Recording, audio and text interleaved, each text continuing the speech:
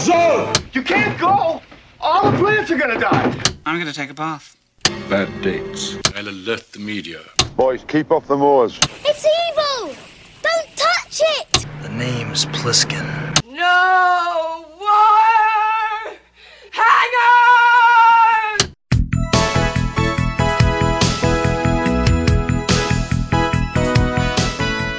Welcome to Vintage Video, where we're rewatching the 80s so you don't have to.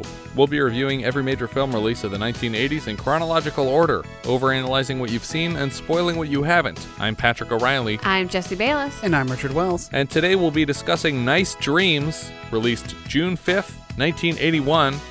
It was written by Tommy Chong and Cheech Marin, directed by Chong, and released by Columbia Pictures. TJ Miller was born the day before this. Happy 40th to TJ. I hope you're doing better than the last I heard. Oh, God. I haven't checked in. After the successes of Up in Smoke and Next Movie, Cheech and Chong teamed up with their producing partner Howard Brown and rushed right into a third film with working titles Riding High, Cheech and Chong's Riding High, and Cheech and Chong's 3, which I actually think would be the best title. Cheech and Chong's 3. Their production company together was called C.C. Brown, a combination of their three names, but also a reference to C.C. Brown's famous ice cream parlor in Hollywood, which opened in 1929 and closed in 1996, which claimed to have invented the hot fudge sundae, but I drilled into that a bit, and there are at least 5 other places that were serving them as far back as the 1800s, so that doesn't quite check out. The script for this film was allegedly 5 pages long. Yeah. That feels like a check. That feels long for this movie. Cheech and Chong had found much success randomly casting friends, with their last film introducing the world to Pee Wee Herman, Michael Winslow, Rita Wilson, and Cassandra Peterson, and continued the tradition here, though this film only scores Sandra Bernhardt in a tiny role, and then a lot of people who didn't work much after this. Well, Pee-wee's back, though. Yeah, He is, but we're not introducing as many people. Well, there's Linnea Quigley. That's true, but she's been in stuff even before this. Yeah. Chong has long been a champion of new talent ever since hosting the first Topless Improv Club in Vancouver, Canada. The film's release was delayed by a SAG strike, but when you consider that it was released only 11 months after their previous film, you get a clear picture of how quickly this project came together. In the brief outline, Cheech and Chong were originally landscapers, but it changed a couple times on the way to being an ice cream truck. I found a few websites from around 2014 announcing the upcoming availability of a hemp-infused ice cream called Cheech and Chong's Nice Dreams Relaxation Ice Cream, but the official website is no longer operational, and I can't find it available for sale anywhere now. I just found websites saying it's about to be available for sale, so I don't know for sure that their weed ice cream was ever a thing. But it was going to be at one point, and it isn't now. There's a couple comments on the IMDb trivia that confused me. One said that a video operator, George Craig Brown, was overheard singing on set, and as a result, was cast as a character of a country western singer, Waylon Louder, who is apparently served ice cream somewhere in the film, but no such character is listed in the cast, nor is a George Craig Brown listed among the video operators of the film. I'm like, I feel like I missed that whole thing if that happened. Okay, I'm not the only person who thinks that there was not a country western singer served ice cream somewhere in this movie. Not that I recall. Okay, good. Then that didn't happen, and IMDb trivia, what are you talking about? I can't even find any deleted scenes for this movie. I don't know what you're saying. The film is referenced in the title of a Simpsons episode, Season 22, Episode 16, A Midsummer Nice Dreams, which features the voices of Cheech and Chong, though the plot bears no resemblance to this film's plot. The Simpsons go to a live Cheech and Chong show recording, and Chong quits mid-show, but Homer has their skits memorized and is invited to replace him on tour, and then they tour as Cheech and Chunk. Oh my God. I haven't seen it, and it sounds pretty terrible. This must be way after I stopped watching. Yeah. We start the film with an electric guitar lick over the Columbia Pictures logo.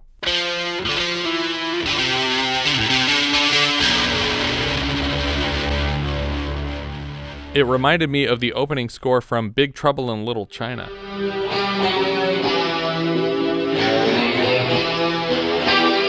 Doesn't Where the Buffalo Roam Kind of, yeah. Also kind of open that Yeah, a way. little scratchy electric stuff.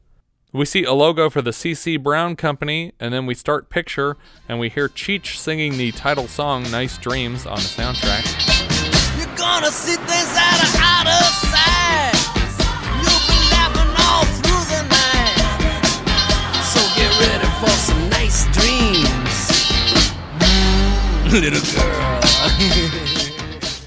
As a 1939 Chevy Master with the license plate Bad Girl drives past camera, it's followed closely by a 79 Pontiac Grand Prix with the license plate Bad Boy bouncing on its hydraulics, calling to mind the bit from the previous Cheech and Chong film, 1980's Next Movie, wherein Chong provided the manual hydraulics and bounced their van down the street. Behind Bad Boy is a 1952 Chevy Style Line Deluxe with the license plate Angel, and bringing up the rear of the Caravan is a 1949 Chevrolet Advanced Design ice cream truck with a big clown head on a spring towering over the vehicle above a huge roof-mounted PA loudspeaker system. The vehicle would make a reappearance with Cheech and Chong in 1982's It Came From Hollywood. Did it also have the weird smoking clown thing on the head? I think it did, yes. Okay. Because it was literally the same vehicle. It Came From Hollywood seems to be kind of like a clip show of a movie where they got comedians to record interstitials, Dan Aykroyd, Gilda Radner, Cheech and Chong. But I have not seen it, so I don't know what it's all about.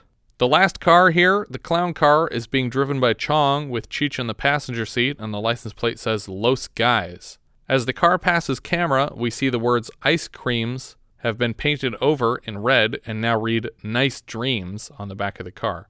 The door to the vehicle's freezer says herbs on it in green, which should probably have an apostrophe if they're trying to be discreet at all, but maybe not. Maybe it's just herbs. They pull the truck over on Ocean Avenue in Santa Monica where they intend to meet up with a customer. They're both wearing shirts that say Happy Herbs, Finest Quality. Cheech and Chong lean against the truck and improvise a song about saving the whales. I feel like they need to work on their branding here. Yeah, because Like, are they nice herbs? Are they nice dreams? there's a Or, couple no, different... happy herbs or nice dreams. Yeah, there's right? too many different company names on their shirts and truck. The message of the song later advises people to shoot seals while they are saving whales. Shoot the seals. Yeah. Oh, shoot them seals.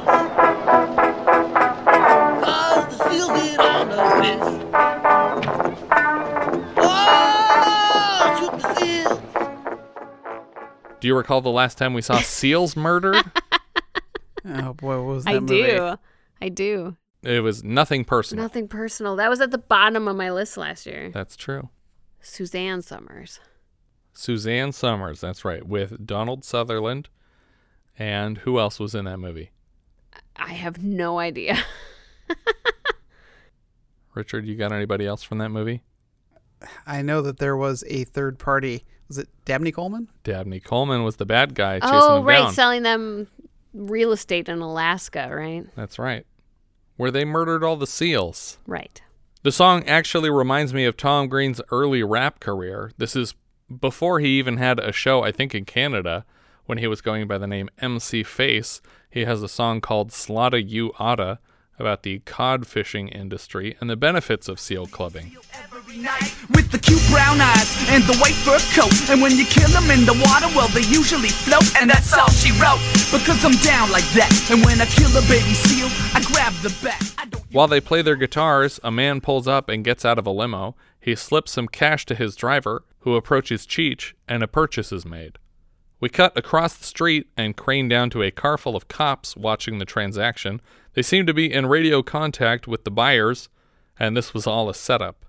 When Los Guys pull away from the curb, the cops realize their car won't start and they can't pursue. They try to radio a chopper, but they aren't getting through, and then a bird shits on their windshield. Chong worries out loud that their customer was a cop, and Cheech assures him that it's impossible. Hey man, that dude looked kinda straight to be buying dope. Hey man, don't worry about it. I checked him out myself, man. He ain't a cop. I can smell cops a mile away, man. They smell like coffee and donuts. They use a calculator to determine their profits and make big plans for their money. A villa in Costa Rica. Chong wants to buy a bunch of guitars, and Cheech wants Pina Colonics obviously mispronouncing pina colada and accidentally requesting a bunch of pineapple enemas. As they pull up to a stop sign, a 55 Chevy Bel Air convertible pulls up next to them with 2 girls in the front seat. They compliment the truck and ask if the guys have big sticks for them. Oh, yeah, we got really big sticks. The girls drive off, and Cheech and Chong follow as quickly as they can. The truck can barely keep up, but eventually they spot the convertible parked in a residential neighborhood. While Chong checks out the car, Cheech goes and knocks on the door.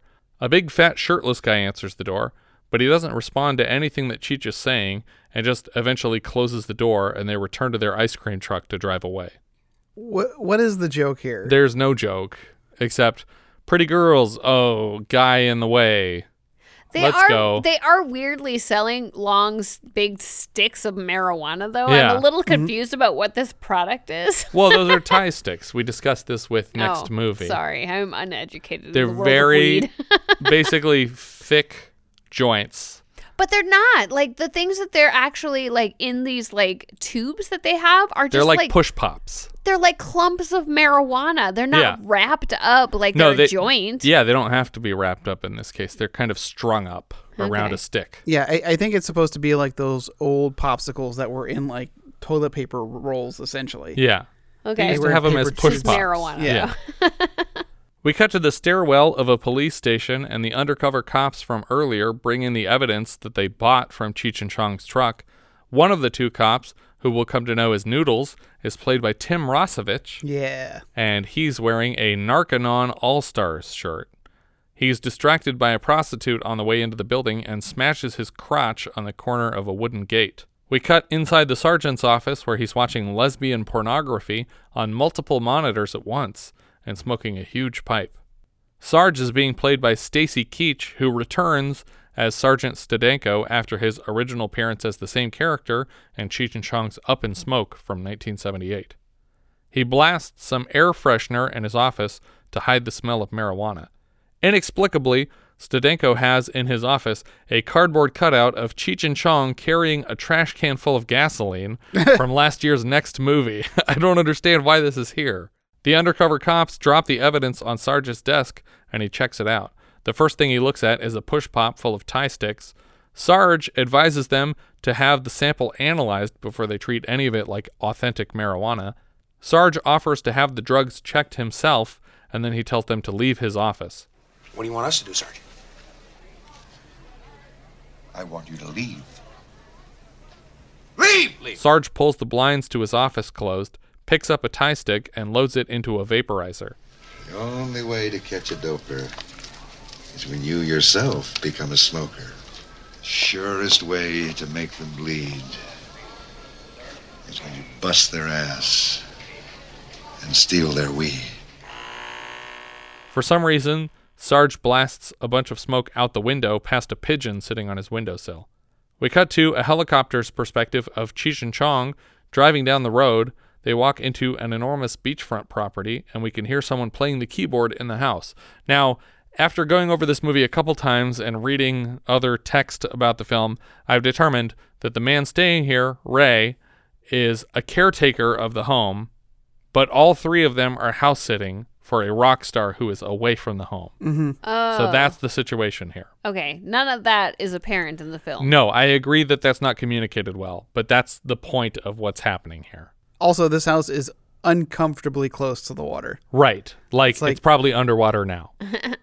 I was also confused about Ray being called Ray because he's supposed to be blind. Right. Yeah. And so and he plays instruments. So I was like, is he supposed to be Ray Charles? Because he's clearly not. Hey, Ray, what's happening, man? Chong walks in and starts playing his guitar along with Ray, while Cheech goes upstairs to water a bunch of marijuana plants. The joke here being that they have a friend who's blind caretaking the place, but that the guy who's not here obviously doesn't know that his house is full of marijuana. But we never really confirm that joke. Like, he doesn't come back and say, hey, what are you guys doing? We never see the guy who lives here. Cheech is now wearing a normal shirt, by which I mean that it says normal on it. I love this shirt. Yeah, you like the design of this shirt. I was just like, oh my God, this shirt is so, like, I just love the typography on this shirt. And, like, normal is spelled Norml. Yeah, so it doesn't have the A in it. But, like, I was like, this shirt is amazing. I love it. And then I Googled it, and I'm like, oh, this is an actual organization. Right. It stands for the National Organization for the Reform of Marijuana Laws. And you can buy this exact shirt and through their just gift shop. might. Yeah. I sent you the link to it. I don't know if you saw that. But with the same typography, it's available for sale now. The helicopter is now on the ocean side of the house taking pictures of Cheech and Chong through the windows as he sniffs marijuana plants upstairs. In Ray's kitchen, it's not Ray's kitchen, it's whoever owns this house's kitchen, Chong is rolling a joint, and Cheech pours both of them some wine. Cheech offers to cook up some tortillas and frisbees them directly onto the stovetop burners. He tries to feed a burnt tortilla to Ray, but Chong takes it off his plate because that's messed up. Watch out, Tom. He's gonna go to man, don't feed him that shit, man. Don't eat that that's shit, good, man. The burning tortillas set off the smoke alarm in the house. I like though that he tries to. He's like, no, I'm gonna make them into pizzas. Yeah, and I'm sorry, I burnt it. Now it's pizza, and I put cheese on top. Yeah, he puts cheese on top and like tries to melt it more. I'm like, now it's pizza. It's like Chong is like, no, it's not. Still Keep a this burnt away tortilla. from him. As they walk away from the house, Cheech tells Chong that he needs to get vitamin B12 and some bromos for the marijuana plants. Do you guys recall the last time someone tried to order a bromo for somebody else? A bromo? That's going to be Postman Always Rings Twice. That's correct. The Postman Always Rings Twice. Jack Nicholson orders a bromo for Christopher Lloyd in the opening What's a scene. bromo again? It's kind of like an antacid. Yeah, it's an antacid. It's like a Alka-Seltzer? Yeah, it's an Alka-Seltzer drink, basically. Okay. It's not milk of magnesia. No. Give me a bromo for my friend here. I'll take a small steak, 2 eggs on top, some fries, juice, and a side order of toast. Yeah, sure, right away. Chong tells Cheech to just pee on the plants because he read somewhere that it's good for them. I looked into it, and apparently urine isn't terrible for marijuana plants, but it has to be diluted with water because there's a lot of salts in human urine that could kill the plant. So you got to water it down. But fresh urine does have a lot of nitrogen, which is good for them. The Narcathon helicopter is still circling overhead. Looking up the N number on this helicopter, it was previously used in the movie Hooper and on the TV shows Wonder Woman and the A-Team. Chong tries to pitch a retirement home for hippies as a possible business to Cheech, since the hippies are aging and they need somewhere to chill while people look after them. Plus, it would be easy because they just smoke themselves to sleep all the time. We cut back to the helicopter's POV of the swimming pool in the backyard, but as the camera zooms in closer, we notice something weird about it. Suddenly, we're looking at the same pool shape from underneath, and we realize that the pool is just a decal printed on a canopy over a hydroponics slab. Chong tells Cheech that when he dies, he wants to be cremated twice, once by a professional, and a second time in the form of his friends, smoking joints full of his ashes. And I'm gonna have all my friends, we'll have a party and then everybody will smoke me. Mix it in with some good shit, you know? Yeah, remind me not to be one of your friends when you die. Do you guys recall the last time we discussed someone's cremains being ingested? What? No, I don't. It wasn't that long ago. If it's helpful, someone said that they snorted some of their boyfriend's ashes because they wanted to be closer to them. That's not helpful. I remember that line. Only a couple episodes ago. I can't think of it. Polyester. The actor who played Bobo Belsinger passed away, and his girlfriend said that she snorted some of his ashes, or claimed to John Waters. As they walk up to Jimmy, the head chef at this lab, we rack focus to a lizard with wings in the foreground. I don't know what the story is on this lizard with wings. What? Well, the marijuana is supposed to turn people into lizards. Right. And turn anything into lizards. Turn anything into lizards. So he was blowing smoke out the window. But that's not this lizard. That wasn't this lizard? No, that lizard is still on his windowsill. Oh. We'll come back to it later. Yeah, but we can just assume that other birds or animals have gotten in. But the wings here look very like, they're like kind of straight edged wings, like they kind of look like dragon wings almost in a way. I just don't know what this lizard used to be before it became a lizard. And also the other birds that we see turn into lizards lose their wings. They lose all their feathers. They just become lizards. So I don't know what's happening here. This whole scene under the pool is actually pretty annoying because James William Newport, the guy playing Jimmy, is not an actor by trade. He usually works in the art department, but the scene goes on for a while, and he never really responds to anything Cheech is saying. Cheech asks for marijuana over and over, and eventually the guy says yes, but when he says yes, it sounds like he's not even talking to Cheech. He's just talking about something else. Is this the blind guy that's just staring into the distance? Yeah. Okay. Please, man, come on.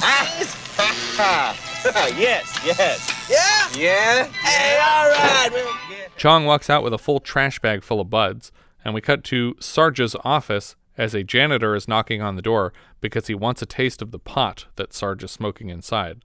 Sarge licks his lips in a sudden flash.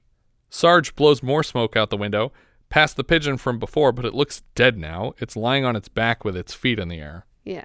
The ice cream truck rolls up outside a gym. Inside, Chong trades a guy marijuana for shirts and a jar full of bull testicles. I don't know why they're here. Cheech is caught staring at a woman's breasts while she exercises, and then her ass when she turns around. The woman he is ogling here is actually Chong's wife, comedian Shelby Chong. He lifts a barbell off a rack, but then drops it on his neck. But simultaneously, the woman he was staring at breaks a nail, and everyone's distracted by her scream and doesn't see Cheech struggling. Eventually, Chong comes to his rescue. Do you guys recall the last time a character dropped a barbell on his neck? Yeah, it was Happy Birthday to Me. That's correct. Cheech leans forward after he's saved and cracks his head on the bar and then falls back unconscious, and the scene is apparently over before it had really started. IMDb trivia says that Carl Weathers appears in this scene, but it's for sure not Weathers, and he's not credited or listed as uncredited in the cast. Back in the fake pool lab, Cheech and Chong are looking for Jimmy and find an iguana with a joint in his mouth. It has Jimmy's glasses next to it, implying that Jimmy has transformed, but then Jimmy walks up to collect his glasses. The smoke coming out of the lizard's joint is animated, but it looks pretty decent, actually. Yeah, it does, actually. We cut back to Sarge's office. He has a terrarium with two halves. One side has rats, and the other side has lizards. One of the undercover cops from earlier, Detective Drooler, is pretending like something amazing is happening, but nothing is happening. Yeah, it's happening right now. Look, you see it? It's happening. Look. I have to imagine they told this actor they were going to animate something over the tank, but they didn't, so he just seems annoying and crazy. A lab scientist, Dr. Fu, explains what is happening in each side of the tank with complex technical talk. This smoke, no. This smoke, yes. Yeah, never mind that technical talk, Fu, huh?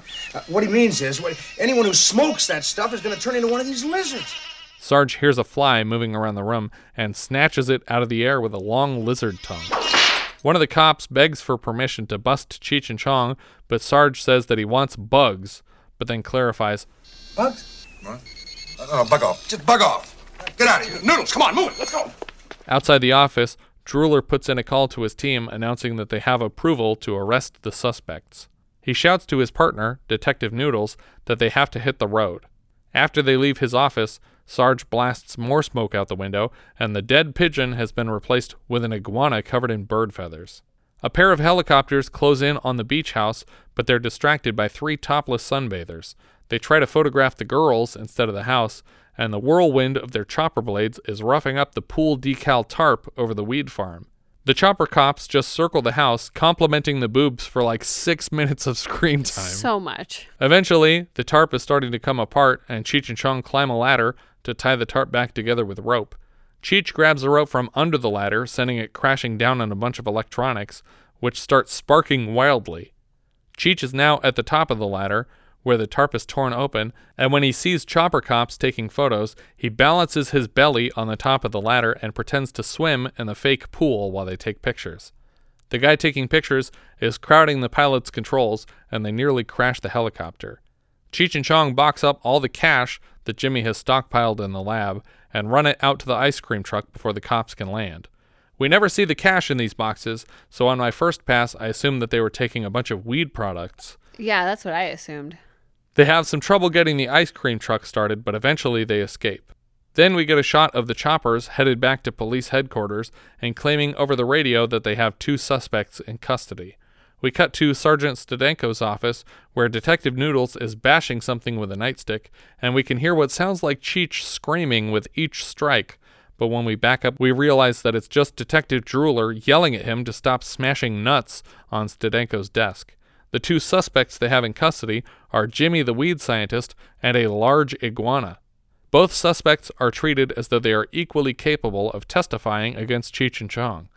When Sarge enters, Drooler tells him that the only words he's gotten out of Jimmy are good, big, and buds, but he doesn't know what order they go in. Not that there's a bunch of orders for that to go in. Very few permutations for three things. I think 6. Sarge repeats the word big, and Drooler makes some leaps. Mr. Big. Mr. Big, Mr. Big. Noodles, it's Mr. Big. Mr. Big is good. Mr. Big is Bud. Mr. Big is Bud good. Bud good. Mr. Big is Bud good. They decide to put a tail on whoever Bud Good is. The detectives drag Jimmy out of the room, but Sarge insists that they leave the lizard behind. Good luck, Sarge, but I couldn't get a damn thing out of that guy.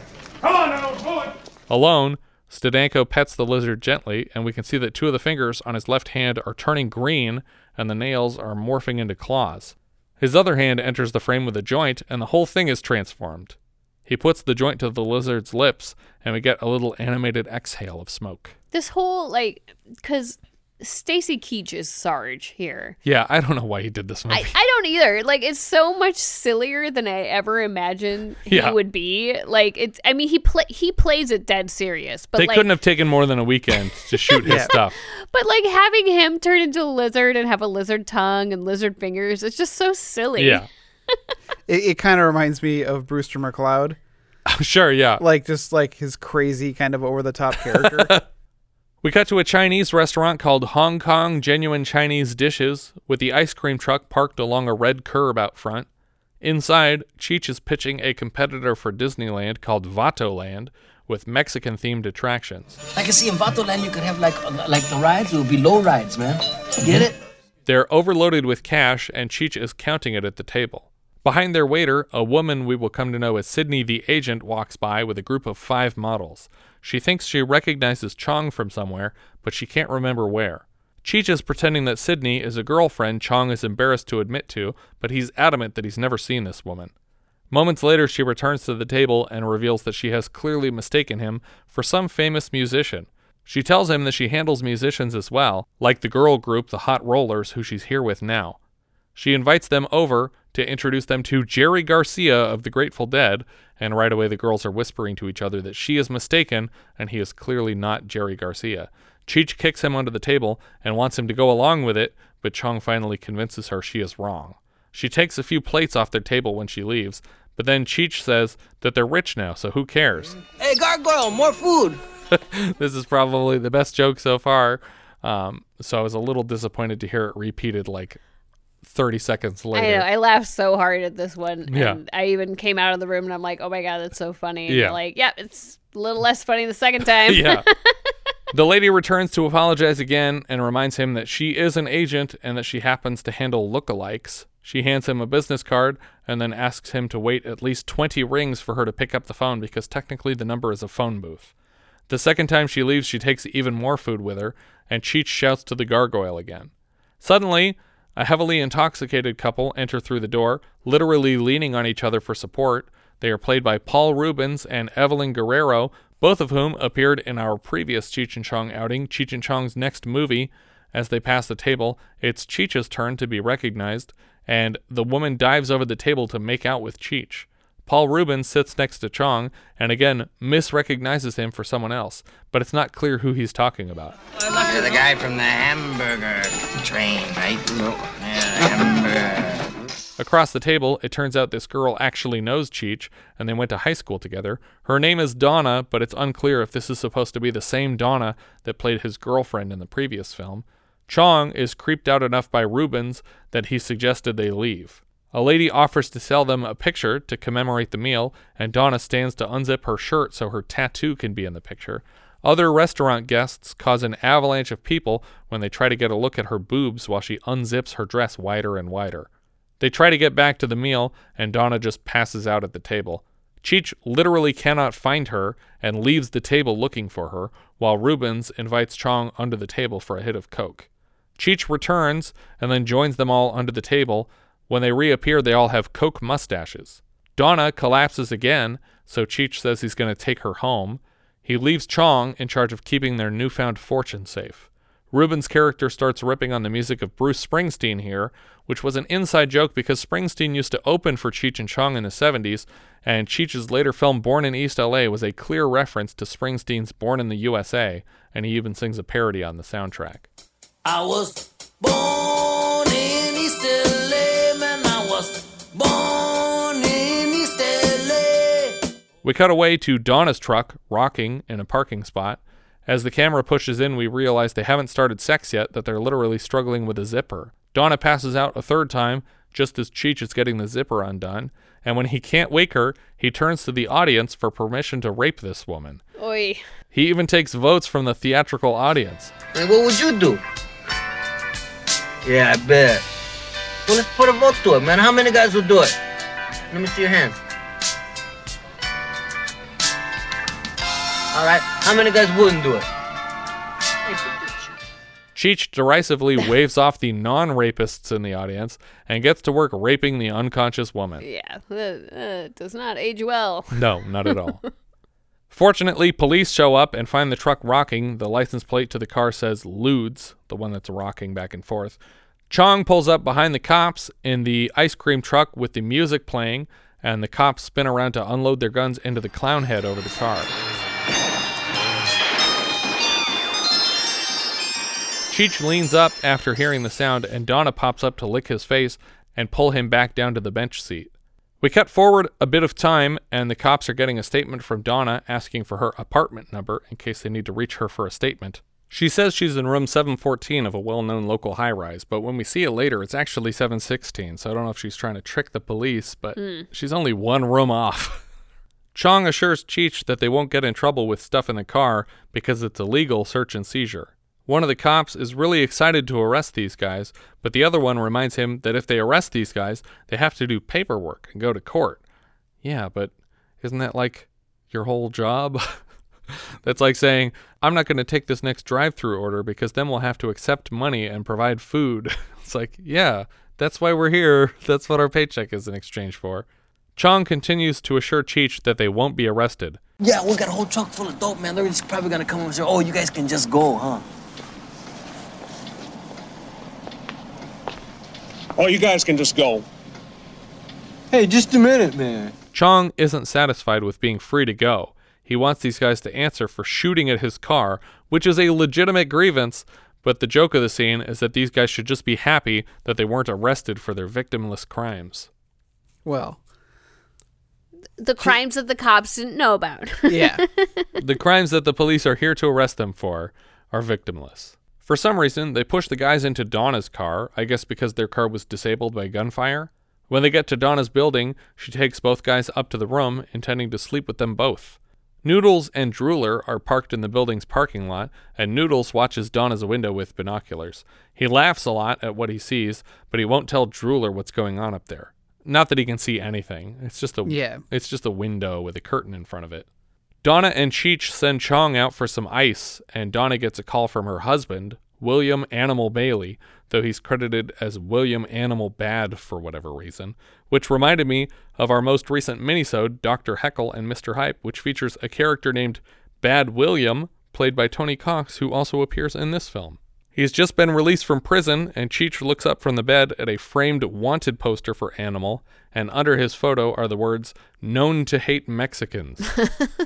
His list of crimes on the poster reads sex perversion, child molesting, rape, sodomy, incest, armed robbery, pandering and soliciting, crimes against nature, drunkenness in public, possession of drugs, vagrancy, assault with a deadly weapon, fraud, grand theft auto, perjury, grand theft motorcycle, indecent exposure, sale of drugs, violation of parole, and slander. Continued on other side. I just like that slander is the button on that. I do like that you've had to. I've had to watch you scroll through your notes here to get all of those out. Yes. As Donna speaks with him more on the phone, we realize that he wasn't released, that he broke out of prison, and that he's on his way here. Donna tells Animal not to bother coming here. I got a Mexican here that'll kick your ass. Chong starts smashing on the door, carrying the ice and doing a fake angry voice, so Cheech assumes this is Animal and goes to hide in the closet. But when he busts the closet rod down, he climbs out on the balcony totally naked.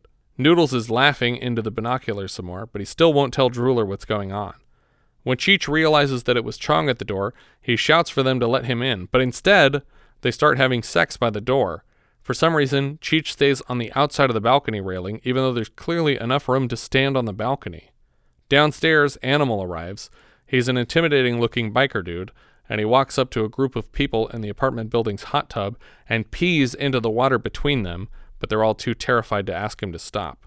Cheech jumps from the row of balconies to the top of the glass elevator going up and down the outside of the building. He tries to climb down off the elevator on the bottom floor, but Animal takes it back up to 7. When Animal knocks on the door, Chong thinks it's Cheech playing a joke and tells him over and over again that nobody's here. Eventually, Animal's patience runs out and he punches through the door. He tears the apartment apart looking for Mexicans. Chong tries to hide everywhere in the apartment, while Cheech continues riding the elevator and occasionally flashing its passengers.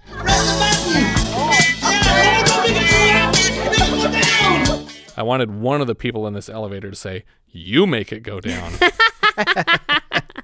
Well, because he's hanging over the side, as if he's trying to get out. So, he's smashing his full junk naked body is right up against the window. Yeah. Eventually, Cheech dives off the elevator into the pool. He returns to the room to get Chong, and they get dressed quickly to leave. On the way out, Chong reveals that he gave all their cash to Paul Rubens' character in exchange for a bad check. Apparently, they were driving around with $17 million cash. What? Cheech is furious with Chong for messing up their chances of buying a private island and topless waitresses. Cheech says that he always fucks things up like this when he does coke. Hey, listen, there's a lot of smart dudes do coke, man. Yeah, like who? Like Sherlock Holmes does coke, and he isn't so stupid. Sherlock Holmes? Well, come on, Sherlock, let's go find our money, man. God damn, you gave him all our money. I can't believe it. I just like that Chong is smart enough to know that Sherlock Holmes had a coke problem. Yeah. Rewatching 30 Rock, what I'm doing right now, it's like when Tracy Morgan, his character just has like these moments of insight. Where you're just like, what? Why do you know that? As they enter the elevator, the cops who let them go earlier are coming out, but luckily they don't recognize them. Cheech and Chong apparently hitchhike to the address on the check, Casa del Wackos on Ocean Avenue, and the car that picks them up is Noodles and Drooler in drag. What? Taxis are rare in Los Angeles, but they exist. I don't understand why this needed to happen.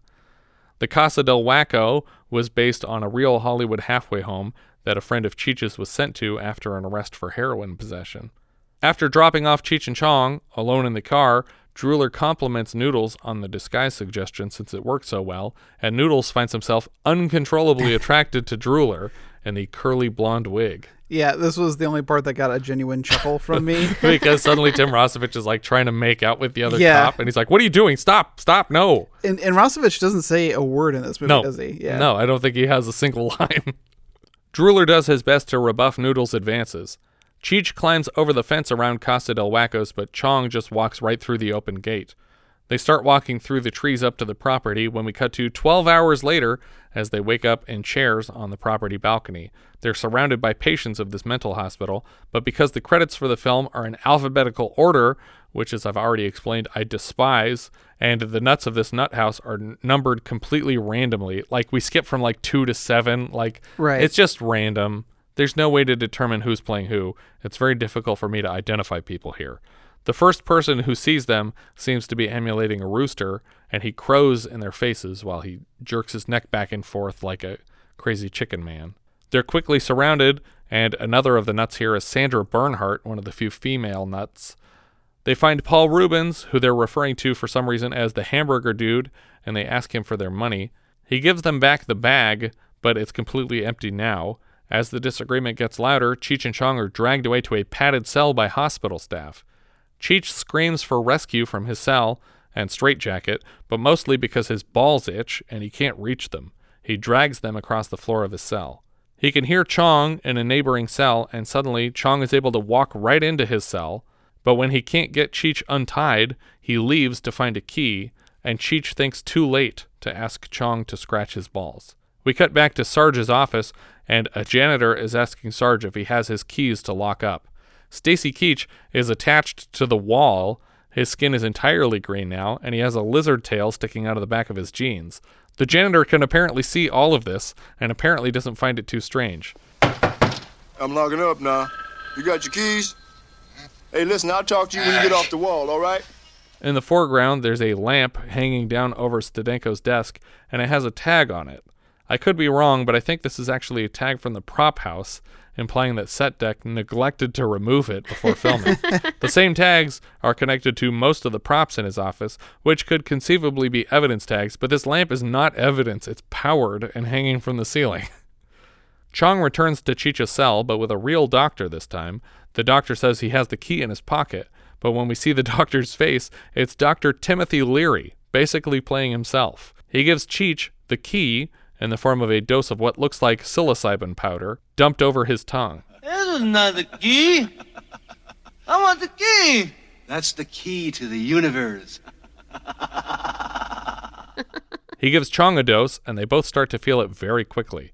They have a shared hallucination of Michael Winslow, one of the nuts from the earlier crowd, playing Purple Haze on a stick on stage with just his incredible mouth noises. Purple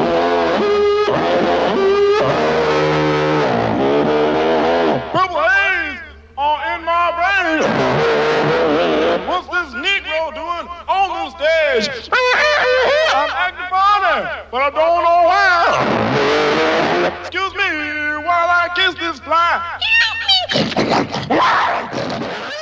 In front of him on stage are two Little People patients, and one of them is Tony Cox, the elf to Billy Bob Thornton's Bad Santa. We get a reverse angle of Cheech alone in the audience, still wrapped in a straitjacket. He can hear Paul Rubens' voice, but he can't seem to find him. Right this way, please.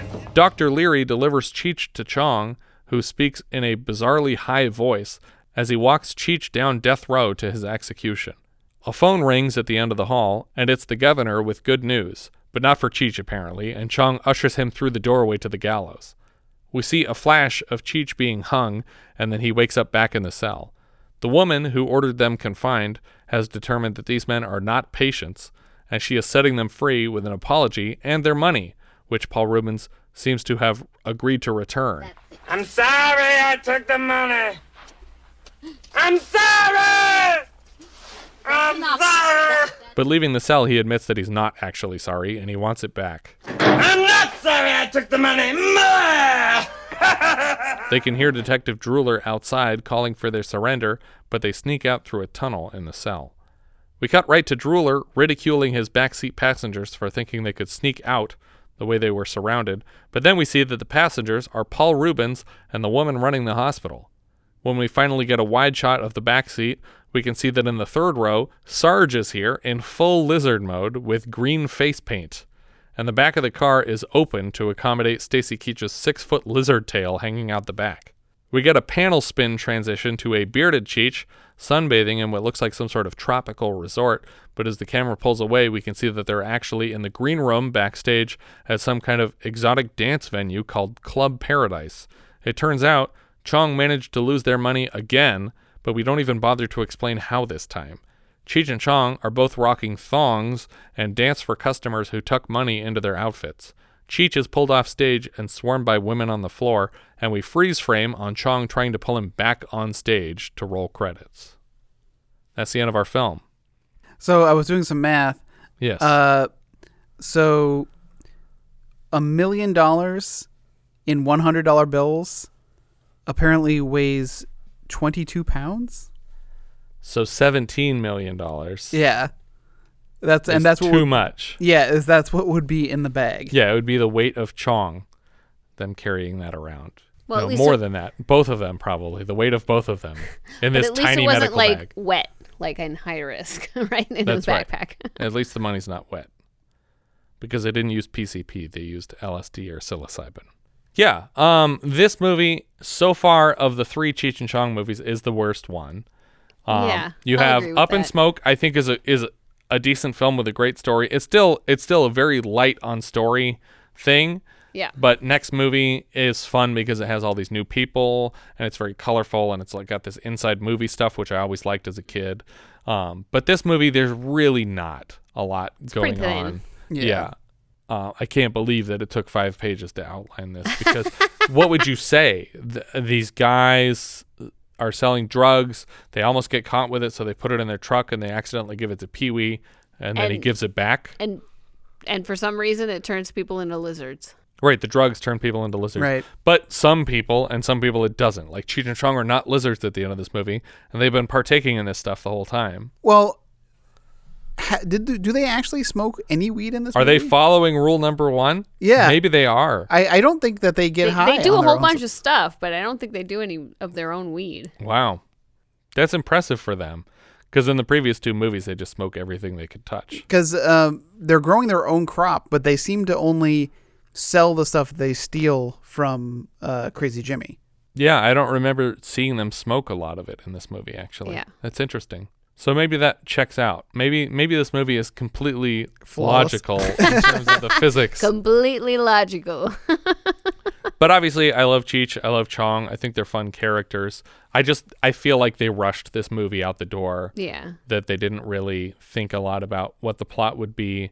The fact that this was delayed and it still came out less than a year from their last movie makes me think that they were just trying to get the next thing out. I mean, they can't help themselves, though, in terms of being charismatic and entertaining just for being themselves. Yeah, because they're fun. They're fun to listen to.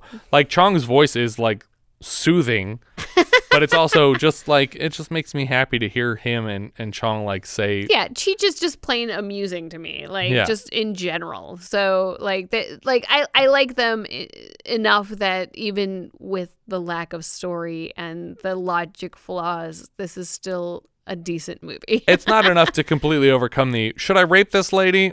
Fuck you guys. I'm going to rape this lady. That part is still really uncomfortable. And I feel like even Cheech Marin would be like, yeah, I'd be okay if we cut that scene a little earlier. Like as soon as she passes out, we just cut to the next scene. That's where that scene should have ended. But yeah, there's not much here to work a film around. I don't hate it, but it's still a thumbs down for me because as a Cheech and Chong movie goes, I love Up in Smoke, and I really like... I actually wonder if I don't like Next Movie the most of these 3. Because Next Movie just has some really great stuff in it that even Up in Smoke doesn't. I rewatched Up in Smoke today because I wanted to see the full Stedenko arc.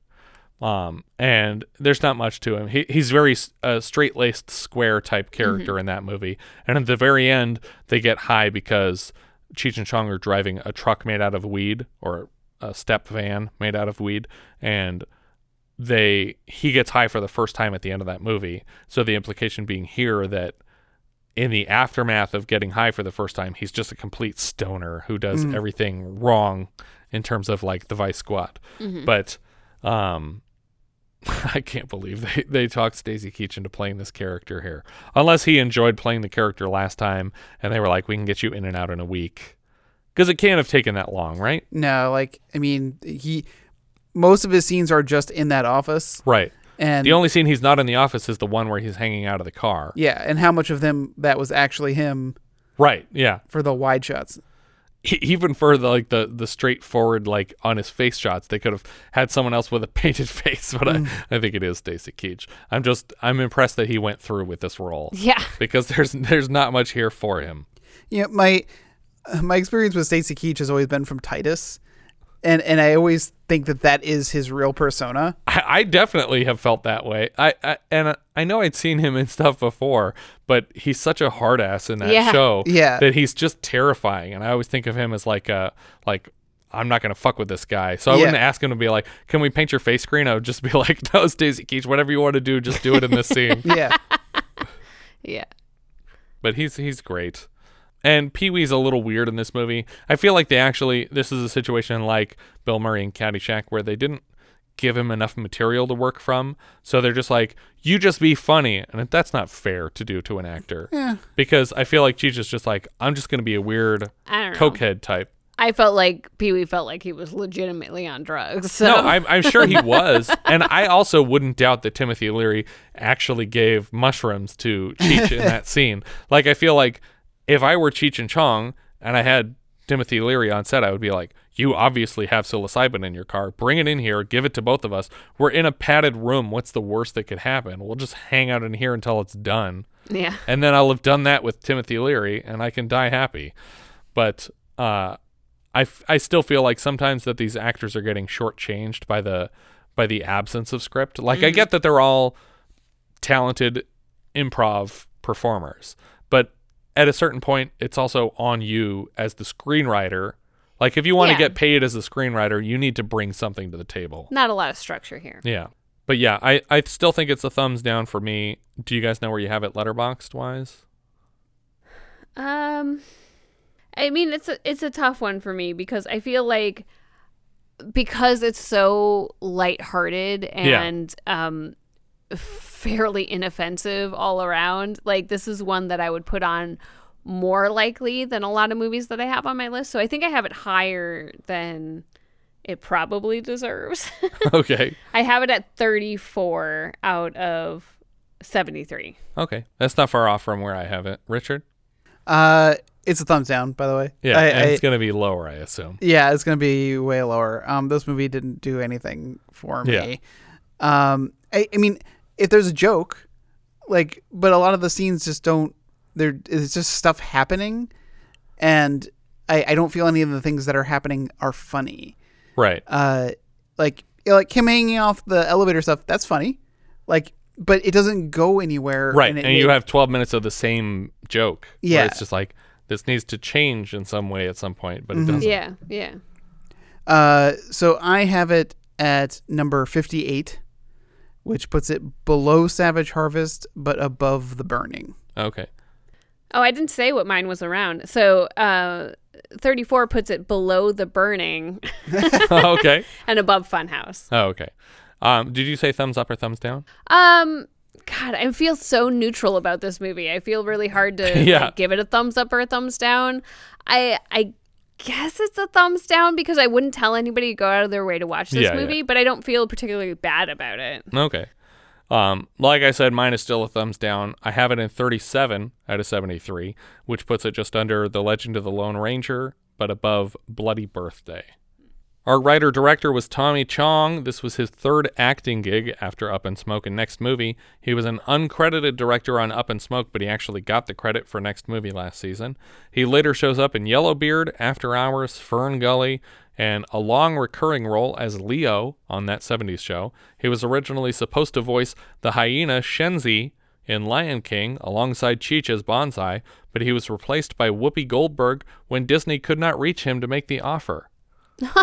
Isn't that a bummer? Yeah. It's like Bill Murray, who's like, I don't have a phone. Yeah, and he really wanted to play the detective character in Who Framed Roger Rabbit, and when he found out that they offered it to him first, but they didn't have any way to reach him, he like had a whole conniption fit. Like, he was furious about it. Which in Who Framed Roger Rabbit? He was going to be Valiant. Yeah, he was going to be the Bob Hoskins character. Wow. But they couldn't reach him. And when he found that out, he was so angry because he actually legitimately enjoyed the movie. But there was no way to reach him. And the same way here that Cheech and Chong at that point had kind of fallen apart. They split up in 85 from creative differences, and they didn't work together for a while. And so even Cheech didn't have like a proper number to call him at to be like, hey, do you want to be in this Disney thing with me? Chong is also the father of actress Rae Dawn Chong from Quest for Fire and Commando, and the adoptive father of Marcus Chong, who we saw previously in Next Movie last year, and also more recently Blood Beach, but he's perhaps best known as Tank from The Matrix. He actually played in a band in the 60s and 70s. They scored one hit single called Does Your Mama Know About Me?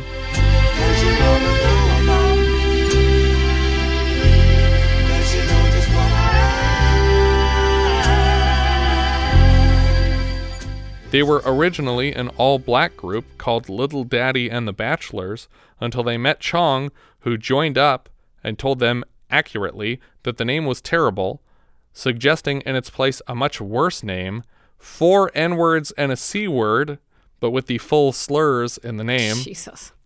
They actually performed Build This Way for multiple shows, but it didn't go over well, and they changed their name again to Bobby Taylor and the Vancouvers. But you can find them online performing as that with Chong as the lead guitar. The other writer obviously was Cheech Marin.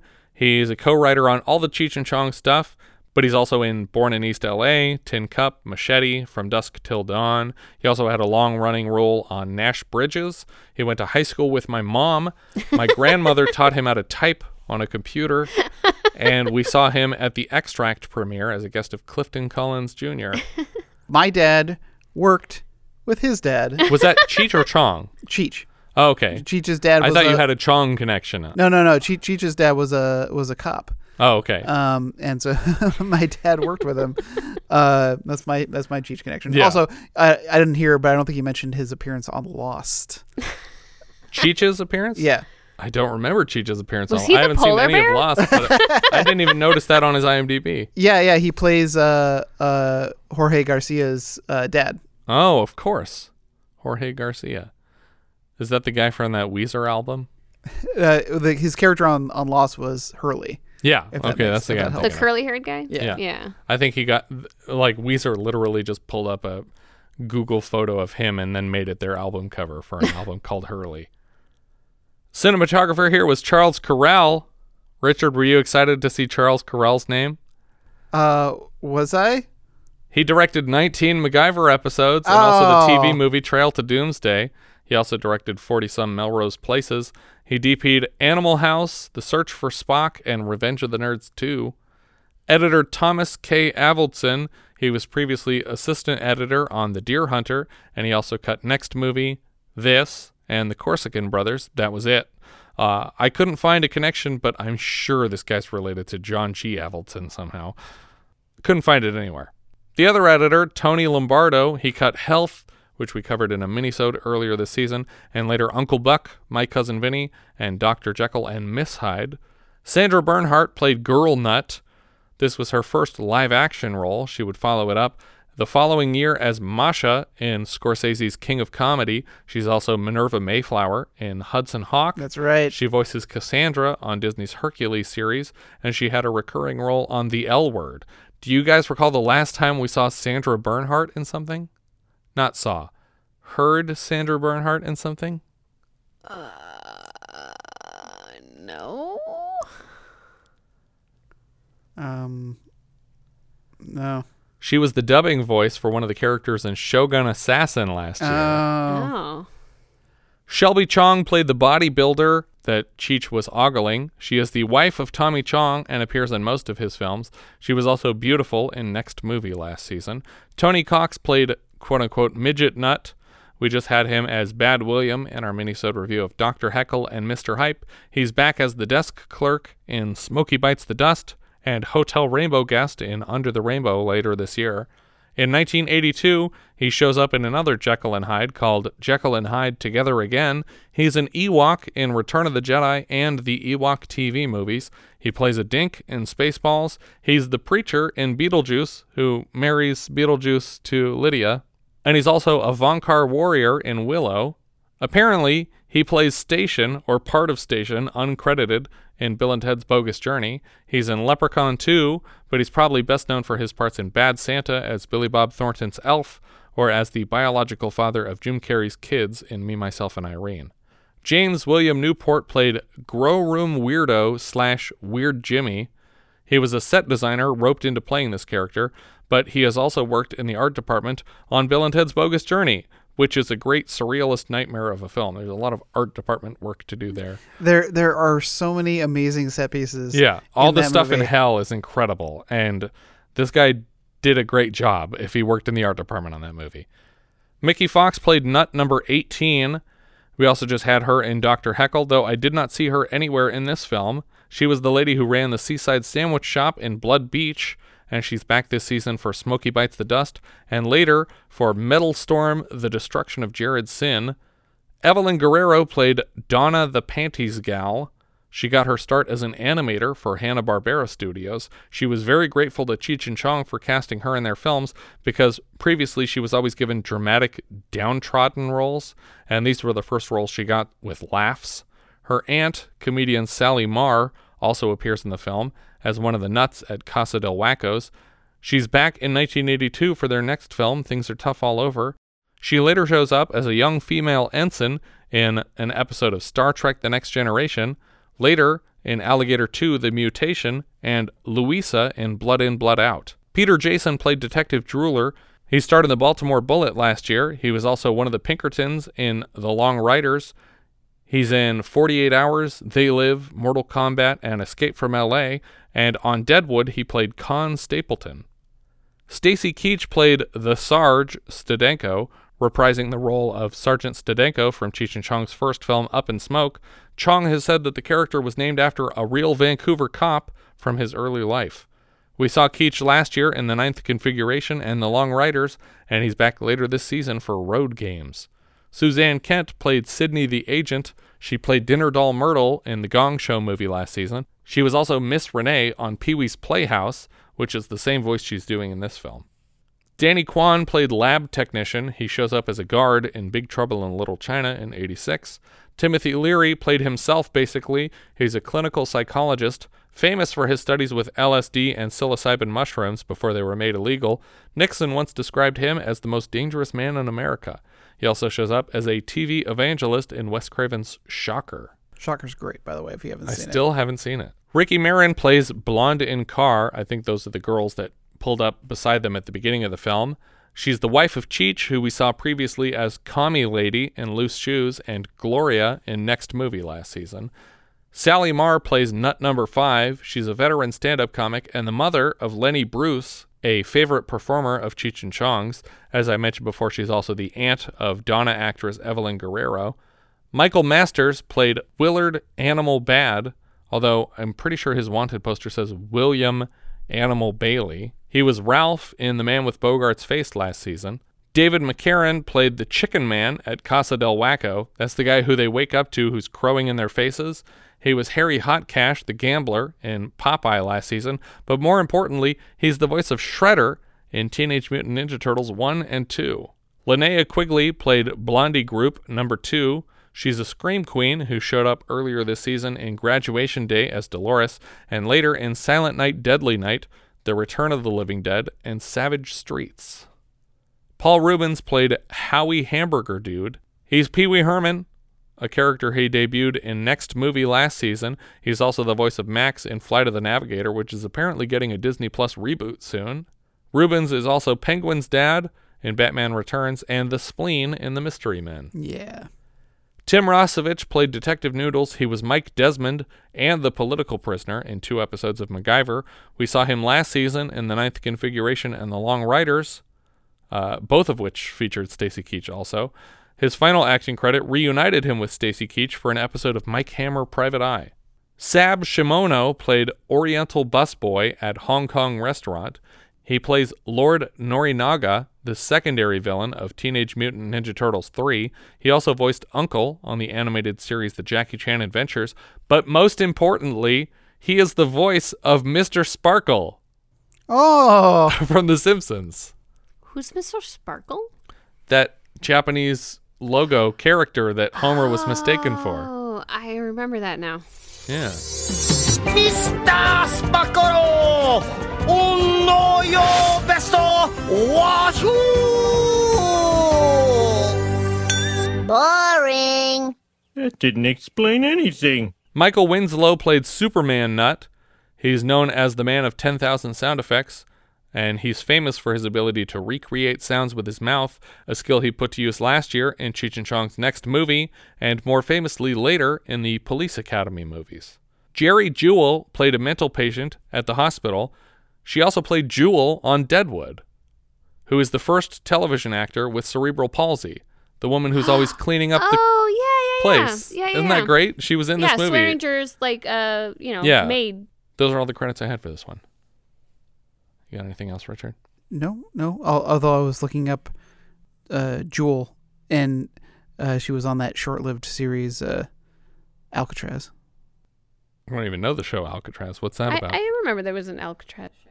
Yeah, it's the plot. The plot was the prisoners and guards from Alcatraz disappear, and they start popping up in present day. And there's like a secret, time-proof prison that they're trying to recapture these criminals and put them back in. Huh. That's interesting. It had Lost connections. Sure. Like in terms of the creative team? Yeah. But it had like Sam Neill, and yeah. That sounds really interesting. It's weird that it failed so quickly that I wouldn't have even heard of it. I think that's everything for Nice Dreams. If you guys have any thoughts you'd like to share with us, we are Vintage Video Pod on Twitter, Facebook, Instagram, and Letterboxd, where, as I've said before, you can find each of our full movie rankings for the year. We can also be found at vintagevideopodcast.com. We also have a Discord. Join the 24/7 movie chat and share your thoughts on episodes past, present, and future at vintagevideopodcast.com/Discord. And if you're listening on YouTube, don't forget to subscribe. Thank you so much for listening, and I hope you'll join us next time when we'll be discussing Final Exam, which IMDb describes like so. A psycho killer shows up on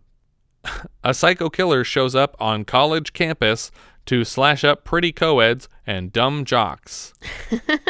That's what it says on IMDb. You know, that's my bread and butter. We leave you now with the trailer for Final Exam. At Lanier College, they have the finest security, the best teacher-student relations, no fraternity hazing, strictly enforced curfews, What was that? and a killer. He's come back. Final Exam. When are you going to realize that the whole world isn't made of psychopaths? There's a murderer around campus killing people. Some may pass the test. God help the rest.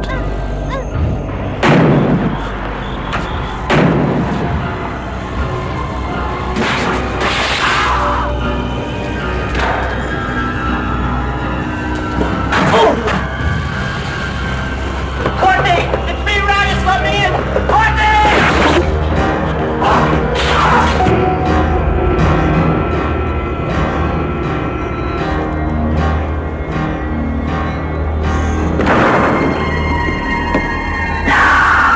Final Exam. He's come back.